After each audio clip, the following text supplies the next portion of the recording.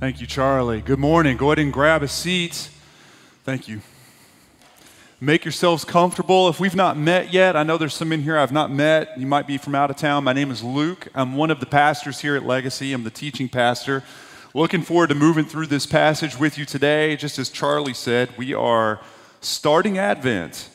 And listen, I don't expect everyone to know even what that means. If you didn't grow up in the church, you might hear Advent and immediately think Christmas, maybe even use them interchangeably. If it's new to you, the idea of Advent, all it means is coming or arrival or even visit. So it not only celebrates the arrival of God through a manger, it actually celebrates the arrival of God on a white horse in the person of a champion Jesus. We see this in Revelation 19, where John says, "Then I saw heaven opened, and behold, a white horse. The one sitting on it is called Faithful and True." So in Advent, we celebrate Jesus coming to us as God, as a child, but he will return as a champion. And one Advent really doesn't even make sense without the other. They both have to be held together to build the context, because the core of the gospel message, if you were to take the gospel, which I'm sure you've heard the word gospel several times this morning, if you were to take the gospel, which is God's good news for mankind through the person of Jesus, and just squeeze it and reduce it down to maybe one of its most core truths, it's that God has come near us, that he has come very close to mankind. In fact, I would submit that a distant God is a terrifying God, a God that would keep us at an arm's length and maybe look upon us with contempt, maybe ignore us, not be near. That is a God that would make me feel doomed. So I like starting Advent with the one song, O come, Emmanuel, which, I mean, just as I say it, you probably start humming it in your head. I've had the misfortune of humming this song in my head for a week now. Not my favorite hymn, to be honest with you, because it's kind of somber, sounds a little bit like a dirge, right? More of a dark sound to it. And that's because, listen, for good reason, the tune part was pulled away from a funeral song back in 1400, right? So it's a little bit more Russian men's choir than it is Bing Crosby and Mariah Carey, and that's probably why I'm not a big fan of how it sounds. And it's old. It's very old. It's originally composed in Latin. Like many songs, though, it has changed shape over the years as different artists have covered it and put their own fingerprints on it. It's changed in sound. It's actually changed in lyrics. I looked it up on Spotify just to see how many bands or artists have covered the song, O come, Emmanuel. They stopped counting at 1,000. 1,000. I just kept scrolling. I thought, who does this? I just kept scrolling and scrolling and scrolling. It just stops. Spotify just stops you at 1,000. So we know it's more than that. But with different voices and different styles, the core message of the song remains, and that is that God has come, and he has come very close. He has come and he is very near. So what we're going to do is we're going to look at Matthew, which Charlie just led you through to a large extent, and we're going to go through the passage that talks about why God is calling Jesus Emmanuel in this moment through the angels. And so this is what it says in verse 18 of Matthew 1. This is going to be the passage that does all the heavy lifting for us today. And it says this: "Now the birth of Jesus Christ took place in this way. When his mother, Mary, had been betrothed to Joseph, before they came together, she was found to be with child from the Holy Spirit. And her husband Joseph, being a just man, and unwilling to put her to shame, resolved to divorce her quietly. But as he considered these things, behold, an angel of the Lord appeared to him in a dream, saying, 'Joseph, son of David, do not fear to take Mary as your wife, for that which is conceived in her is from the Holy Spirit. She will bear a son, and you shall call his name Jesus, for he will save his people from their sins.' All this took place to fulfill what the Lord had spoken by the prophet," and this is Isaiah, "Behold, the virgin shall conceive and bear a son, and they shall call his name Emmanuel," which means God with us. So the main idea of this passage is just as advertised through prophets, hundreds and hundreds, up to 700 years before this, God arrives in the person of Jesus to save his people. That's the main idea of this passage. God approaching. God approaching is real beautiful news for us because mankind, this is just our default setting. This is how we are built. We typically feel lonely, abandoned, and unknown. Typically, this is where we're at. The gospel finds us as very needy people and needy for companionship that won't disappoint. That's really what everybody wants, is companionship that just isn't going to leave us hanging. We feel the need for this type of companionship as kids on a playground all the way up to the corporate jungle. We are looking for companionship. So I want you to consider the setting for this passage because the setting kind of helps us understand what's going on. There had been over 4 centuries of silence before this happens. Not because God is disinvested with creation and even with his people. He's just silent. Right? That's why some people call this the silent period or the silent era. This is also why we don't have scripture between Malachi and Matthew for this very reason. And for this reason, if you were one of these people walking around and working and playing in this time, it would feel like God was very separate, like he was very distant. But in the fullness of time, and according to God's promise and his brilliant creativity and his thoughtfulness for us, he comes close to mankind, not just with words like he had with the prophets, not even just through an angel here or there. He comes himself in the form of Jesus, God with us, Emmanuel. That's how close he comes. But the big question, and I always try to lead us through the Bible by carrying questions to it, hopefully nailing the questions we all genuinely have. And the one question I want to carry to this passage is it really good news that God comes close to you and me if we don't feel it? Like, just feel it. Is it really good news? Like, is it really good news for you if God is in the room, but he's just auditing you, observing you? He's present, but he's not really close. He's there, but not invested. I mean, does that change your Tuesday very much? Because I think it's a valuable question for us. There are so many people who do not love Jesus, so many people who do love Jesus. Even leaders in the church, maybe even you, feel unknown, alone, abandoned. I mean, I pick up these words from King David in Psalm 13. Stay where you're at, Matthew. But David says this, "How long, O Lord? How long, O Lord, will you forget me forever? How long will you hide your face from me? How long must I take counsel in my soul and have sorrow in my heart all the day? How long shall my enemy be exalted over me?" How long? I mean, this isn't David debating the existence of God here. He's not. He's debating the presence, the closeness, the empathy of God. And we all understand this, right? I mean, you've had moments where you're like, okay, God, listen, I believe you. I have a Bible and I believe it. And I believe you see this. But is this how it's going to be? Like, I get it. You're there. I'm not arguing your existence. I'm still a Christian. I'm going to church on Sunday. I get all that. But is this how it's going to be between you and me? What we really want is an empathetic God. That's what we want. And we've all had friends who love us, who call themselves close friends, people that you would even say are close to you, but they don't exactly understand you. And that's really the difference between empathy and sympathy, isn't it? There is a difference. Sometimes we get it mixed up in our head, which one is which, and we use them interchangeably. Sympathy is where you pity the situation of someone else, and you're kind of glad you're not in it, right? Empathy is where you get it. You're either in it with them or you've been there, right? You have scars to match their scars. That is empathy. Sympathy is a young man who's never had kids before coming up to someone who has had kids and saying, "Hey, listen, I hear you're not getting a lot of sleep. I'm sympathetic to that, man. I know how hard it is to not get any sleep. It must be brutal, to take care of a human being when they can't even thank you and you never get any. It must be hard." That's sympathy. They pity you. They're really glad they're not you. Empathy is where you have had a few kids and you still have bags under your eyes from 17 years of getting up at 2 a.m., 3 a.m., something like that. That is the person that can look at the new dad and say, yo, I get you. I get you. There is a tunnel and there's a light on the other side of it. It's going to be okay. We're all going to be okay. That's empathy, right? That's the difference between it. Now, what we want is empathy. Sometimes all we get is sympathy.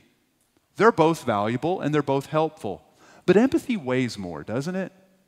Empathy brings something to the picture. I mean, Job is actually a classic example of this in our scriptures because there is a moment, a pretty long one actually, in the story of Job where his friends don't bring empathy, but what do they bring? Sympathy. And a special kind of sympathy because it's laced with critique and rebuke. In fact, it was their lack of empathy that kind of inflamed his suffering, right? He was suffering, and then his suffering got considerably worse. I mean, they were actually better friends when they didn't say anything. That long period where they were just silent, that's when they felt the most empathetic. That's when they seemed like good friends. Incidentally, this is how a lot of people see God. The one who is there, but not very helpful, shakes his head in contempt, and when he does choose to enter our mess, it's with a clipboard and a progress report. Not quite the friend we had hoped for. We look at God as sometimes being sympathetic, but not empathetic. And Advent preaches a different gospel than that, right? You see, you were designed at a garden level. You were designed in the very beginning to be companioned, if I could just make up a word, right? A word that doesn't make sense, but the word you understand. Companioned. And we are unsatisfied as a people when we are unknown and alone. We find a deep doom in our life when we are not companioned well. That's why whenever you read the headlines and you hear about a shooter in a school or a club or a church or a Walmart, when they start peeking behind the curtain, you usually find the same description, the same avatar, which is someone who just felt alone, not known, rejected, abandoned, not companioned well. You see, since the garden, we were made to connect at a soul level. Of course, because of the fall in the garden, rich companionship, it comes hard, doesn't it? It comes difficult. It's hard to build something like that, which is why whenever those who know us the best don't understand what we're going through, don't you just feel more alone than ever? Makes it feel even worse. And to make matters worse, and they do get a little bit worse, we don't even know ourselves very well, do we? Have you ever been with a really good counselor or a really good pastor who has great counseling skill or a great friend who has given you insight into why you do what you do? Just to think in your head, man, that's why I do that. I've always wondered, that's it. That's why I do that. What else do I do? I wonder what else is lurking behind my behavior and my thoughts. We don't understand our own motivations. We don't know why we fear what we fear. We don't know why we like what we like. We don't even know what makes us tick on a daily basis, which is why when you ask a kid that you kind of walk in on them and they've done something and you say, "What are you doing?" And they just kind of look at you with a blank stare on their face. Hey, friend, they don't know why they did that, right? But here's how I know that, because adults do the same thing. Why are you doing that? I don't really know. I have no idea why I'm doing that. You see, we walk this world feeling unknown to ourselves and unknown to others. And what we will do, because it is such a special hell and such a special suffering that we go through, we will try to fix it. And we'll actually roll up our sleeves and try to fix it without Jesus. We'll try to get around this without Jesus. And it usually comes in two flavors. One of our strategies is we will actually develop a false image of ourselves that we know that the world loves. The world values this type of a person, so we will squeeze ourselves into that person, hoping that the world loves us. And guess what? Sometimes the world does, right? But you don't feel any better because it's not you. You're not really living in your own skin. So you feel maximally unknown in that moment. Or we join the viral race to find some definition in a pronoun or a grouping. Millions of people today are grouping themselves with others, hoping for what? Companionship. To be companion. This is who I am. This is my identity. This is my tribe. These are my pronouns. This is who I am. Looking again for companionship. And it's not just the world at large. This is in the church. I mean, for the last 25 years of being in the ministry, I have seen the gold rush to get to the new, bigger, and better personality profile. I counted the other day because I keep all of the results. I feel like I've taken them all. Maybe I have. I don't know. But I looked. I've taken 9 over the last 25 years. 9 personality profiles, right? And if you put them all in a blender, I'm sure they're somewhat similar, right? And some of them are better than others. Some of them are. Some of them are really, really good tools. But what it shows is that we all carry a longing to know ourselves and know how to get along with others intimately and accurately. But because of the dragon in the garden and the ensuing fall of man, this is ruined. It's ruined. But because of our hero on the cross, it is repaired. And you and I, if you are in Christ, are finally, eternally companioned. Perfectly companioned. The Bible does a good job of showing this, even in the Proverbs. Proverbs 18:24 says this, "A man of many companions may come to ruin, but there is a friend who sticks closer than a brother." And we get this, right? This is a truism. A proverb is a truism. It's a wisdom principle, right? It's not a promise, but it's a truism. But we've seen this. Not all companions are helpful, right? Not all. That's why we tell our kids, be careful who you hang out with, right? There's many proverbs over that as well. But some will say they understand you, and they won't. Most won't care. But there's one. There's one that is closer to you, hear me now, than you are with yourself. They're closer to you than you are. One understands you better than you understand yourself. Understands why you do what you do, why you think what you think. One gets why you do better than you do. Why you feel the way you feel better than you do. And here's the best part. With all of Jesus' intimate knowledge of you, he still likes you. That's fascinating to me. He sees everything corrupt and does not reject you. This is a friend, a companion, unlike any other. Right? So one of the verses to the song, O come, Emmanuel, is, O come thou, day spring from on high, and cheer us by thy drawing nigh. Dispense the gloomy clouds of night, and death's dark shadows put to flight. It's a passage, it's a stanza rather, about God drawing nigh, coming close, arriving tightly with us. And this is a big part of the gospel message. Jesus coming close to us to fix our core fracture that is a garden-level problem. And he's not just a companion, but he's an interpreter. He knows us, our very own hearts. And I find a strange and comfortable beauty in this, that he knows us that deeply. And one of my favorite passages is in Hebrews. And if you have a Bible and you can turn there quickly, Hebrews will be another great passage to turn to. It's a great partner passage with Matthew as well. But Hebrews 4, verse 15 says this, "For we do not have a high priest who is unable to sympathize with our weaknesses, but one who in every respect has been tempted as we are, yet without sin. Let us then, with confidence, draw near to the throne of grace, that we may receive mercy and find grace in the time of need." Okay, this is what this is saying. There's 2 big things that you have to pull out of this, 2 big pieces of theology that are helpful for your everyday. One is that Jesus was tempted without those temptations birthing sin. If you were to go and spend some time later on this week looking through the first part of James, James talks about that, right? There are temptations that you will feel that won't lead to sin. But just because you're tempted doesn't mean you're sinning, right? You'll feel a temptation and you will spot it for what it is, or as Paul says, take that thought captive. You will sense the temptation and be able to push it away, to turn your back on it. And that's good. That's how we grow. There are temptations that we forfeit ground to, and it turns into sin. It gives birth to sin. Jesus was tempted in all ways, even the deepest ways, and yet he never sinned. Right? This is important for us because he was fully human. Said this last week, just for a minute, that he is fully 100% human. He had creative thoughts. He had skin. He'd get sick. He'd get tired. He would get hungry. He was fully 100% human.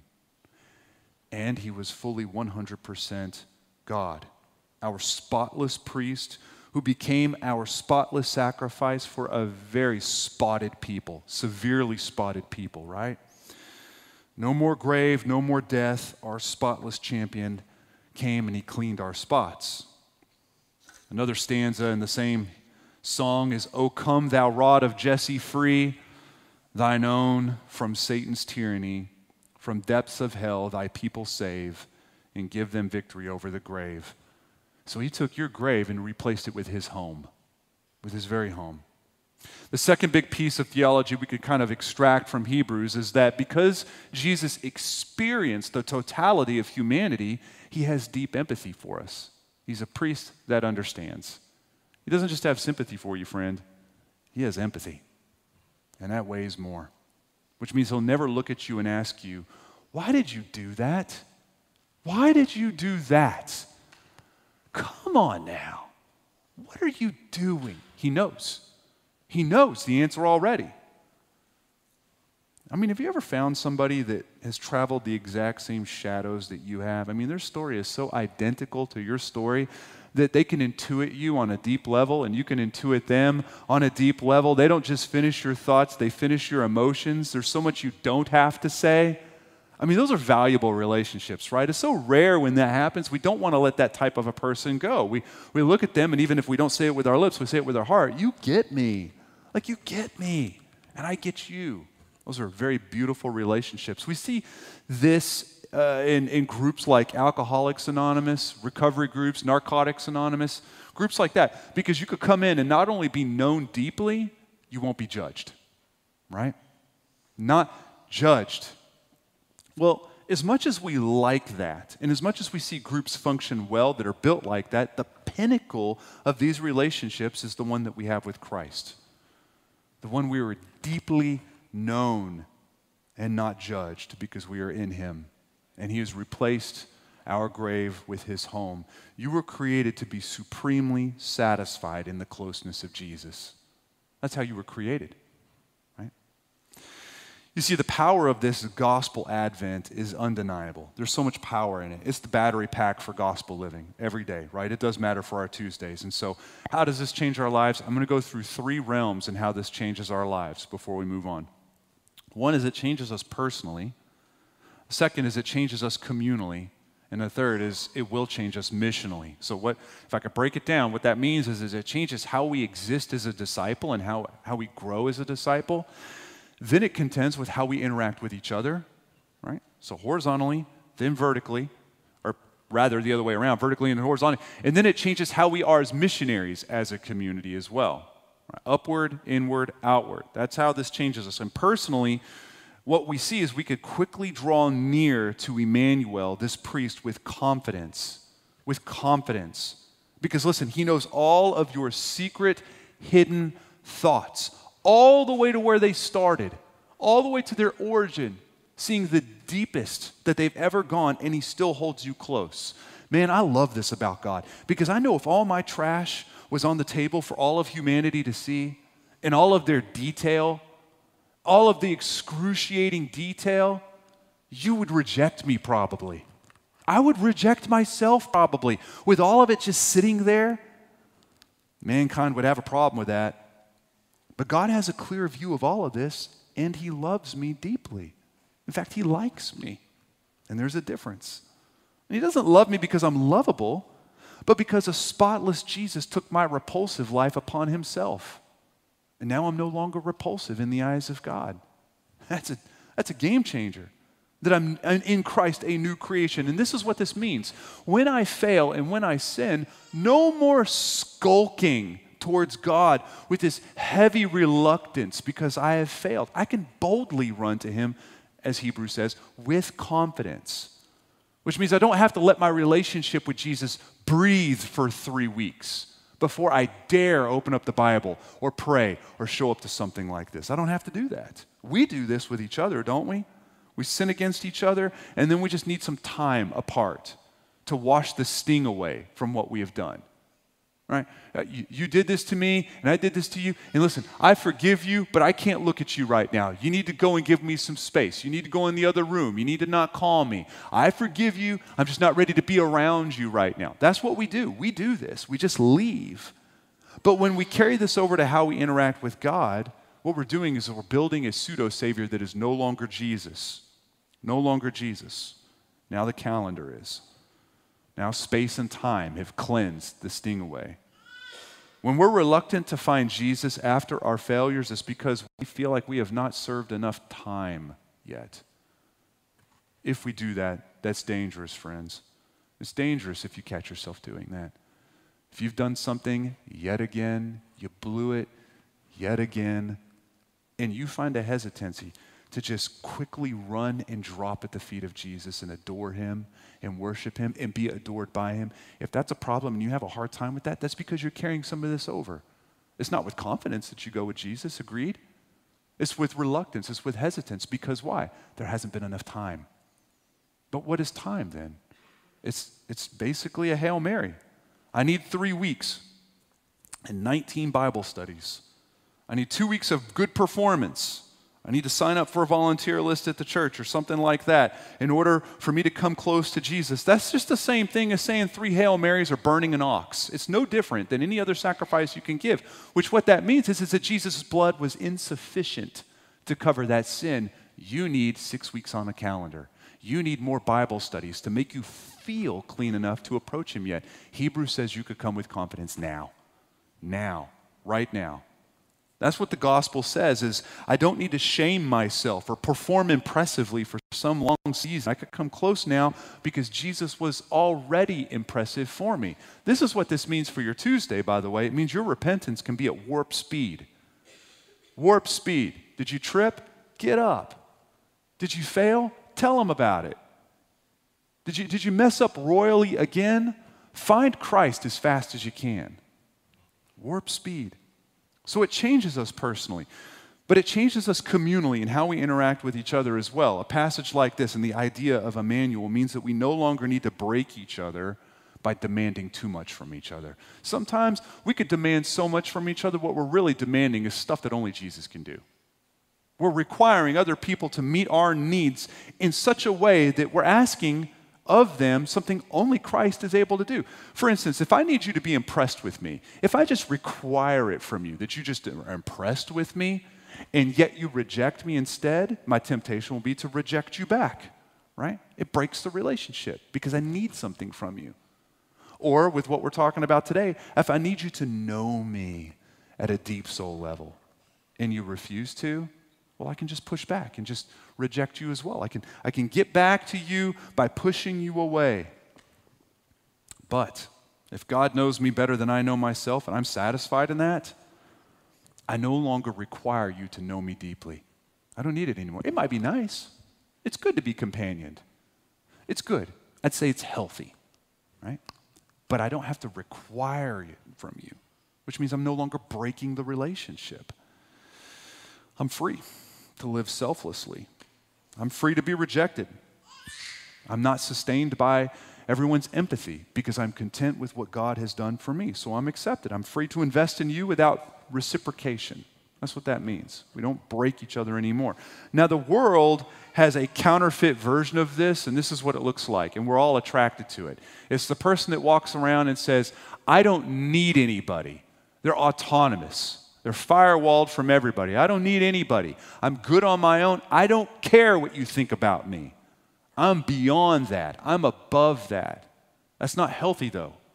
And it's not what Christianity pushes. And that's not what the Bible describes. Christianity is I actually care what you think about me. I actually do care, right? And things do hurt. I'm just not sustained. I'm not ruined by how you look at me, which is very different. So it changes us personally, changes us communally, and it does change us as a people on mission because we export a warmer gospel, a very deep and warm gospel where the city is actually free to come broken and very authentic with a very deep hope to grow. People, not all people, I'm going to be careful with how broad the brush is here, but people will largely avoid something like this, which this isn't church. This is just a gathering. We are the church. We all get that. But they'll avoid large church gatherings because they expect to feel judged and measured when they walk through the doors, right? And friends, listen, that's not totally unwarranted, is it? I mean, meaning that didn't come from a vacuum. Historically, the church has a pretty spotty record here. Churches are just full of broken people led by broken leaders, doing the best we can with broken systems to serve everybody. Man, I mean, we judge each other. Even more so the people that come in off the street. People that come in from a life, they'll come in during Christmas, they'll come in during Easter, you won't see them. We'll judge them for that, won't we? We'll judge them. And that's a cold gospel. It's a cold gospel that says for you to be accepted, you need to be like us. Your attendance needs to match ours. Your language needs to match ours. Everything needs to look like us, or at least a better version of us, to be accepted. The warm gospel says that Jesus came close to us first as Emmanuel, God with us. He says, "Come to me, all who are weary, all who are heavy laden, all who are oppressed, depressed, sad, lonely, unknown, rejected, wounded, beat up, fatigued, burned out, confused, tired, come all." But friends, certainly the church has issues. The bride can act very broken. Our groom never does. I've had to say this twice in the last 2 weeks to two different families about legacy, about our church, saying very simply, hey, listen, I'm going to promise you one thing about our church. We're going to drop you. We're straight up going to mishandle you. We won't mean to do it. It's just going to happen, let's be honest. I mean, first, I'm first. I won't respond to a text in a timely manner. Probably won't. I'll forget something. I'll forget your kid's middle name. Something's going to happen. You're going to feel dropped. And guess what? You're going to drop me too. You're going to drop the person next to you. We ding and we dent each other, meaning our best, because we're a broken people. I can promise you that. That's what I can promise you. You'll be failed. But I can also promise you Jesus is enough. Jesus is enough that would not ruin you once that happens. He is so much enough for us that it doesn't destroy us when we happen to ding and dent each other, because we are all growing together. That I can also promise. This is just I think that's a warmer gospel, one that the city can actually appreciate and needs to hear. The fact that we're not perfect, but we're actually perfect for each other. We're not perfect, but we're perfect for each other, and we're perfect for Jesus too, by the way. Just the idea that you are not trespassing. You are welcome here. And friend, listen, if you are far from Christ, or you're watching and you're far from Christ, you're not trespassing. I'm super glad to have you here. You're welcome. And you think you're a mess? Get in line. We're all a mess. Have you been wounded? Same. You've got scars. We've got scars. We're not better than you. We've just been rescued by a Christ who has come to us first.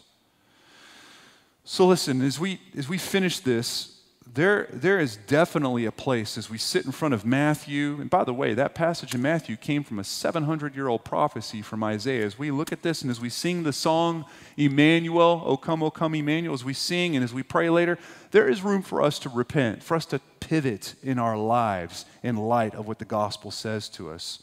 One is, some of us, we're not very bold before Jesus.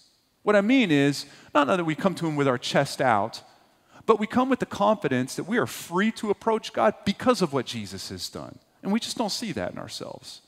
We're not very confident. We just need space. We need time.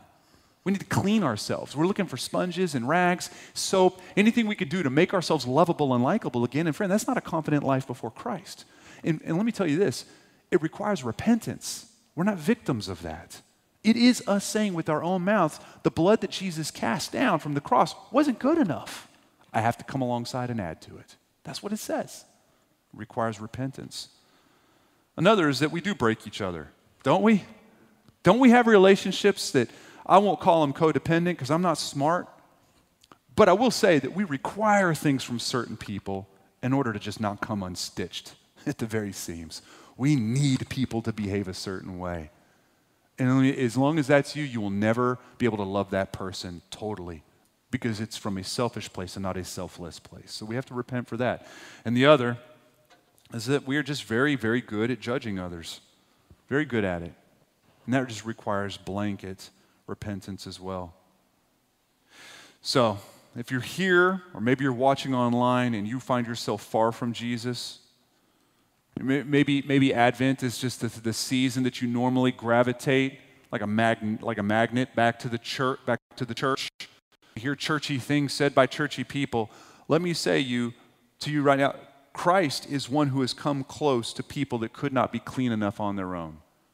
And even if you have not read very much of the Bible, even if you've not worked your way through the Gospels, you already know Jesus to be one that came close to tax collectors and prostitutes and lepers.